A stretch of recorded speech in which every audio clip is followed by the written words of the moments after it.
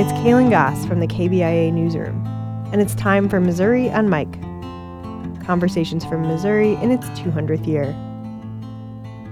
William Robb spoke with the Missouri on Mic team at the Kirksville Farmers Market in May.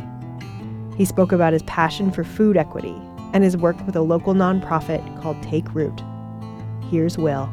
I was looking for work. I was working in New York City. I'd moved down to help take care of my father, and then he passed and my mom passed, and I was working in Queens with a program for the New York Horticultural Society, and we were bringing gardens into correctional facilities. So I was working on Rikers Island, and our grant was ending, so I was looking for work. And I'd gotten into what I call community-based food system development. I originally trained as a statistician and had a long career doing public health statistics. But I got really interested in community food, and anyway, I was looking for work, and I saw an executive director position open at Take Root in Kirksville, Missouri. And I said, oh my God, a chance to be executive director for a little nonprofit that's going to change the whole entire world. Take Root's mission was to alleviate hunger and promote health by serving nutritious, local, high-quality food on a pay-what-you-can basis, which is pretty simple on the surface, but I tend to think at the system level, so it sort of expands out into this big food system-related mission. But basically, we wanted to make, we were following the model of One World Everybody Eats, the community cafe model there, and basically making good food available to anybody regardless of means. So people could walk in and order a meal and pay what they could afford. And if they could afford nothing, there were opportunities to volunteer. And kind of behind that is this notion of like food with dignity.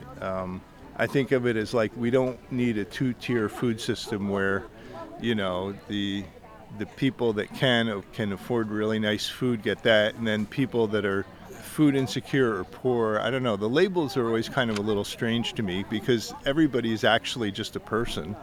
Why should there be soup kitchens and dusty cans of soup and old crackers for people that don't have means? It really doesn't make sense. So we wanted to provide a place that it didn't matter what was in your pocket, you could still have healthy food that was delicious.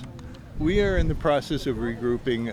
We were fortunate to get connected with the First Presbyterian Church, and they built a fairly nice kitchen with the intention of providing a meal program. So we kind of moved our stuff in there, and last year we're providing community dinners. We were doing that pretty much monthly, and we served food takeaway, which kind of broke the heart of one of our chefs because, you know, you just can't do beautiful plating in a to-go container. You have to think about the food a little differently, but nonetheless, we did provide good food and, you know, to all kinds of people that showed up. So we were doing that, and now we're talking to a couple people about spaces that we can get into. We'd really like to reopen a brick and mortar place, yeah. That was William Robb speaking about food equity. Missouri on Mic is an oral history and journalism project for Missouri's 200th year.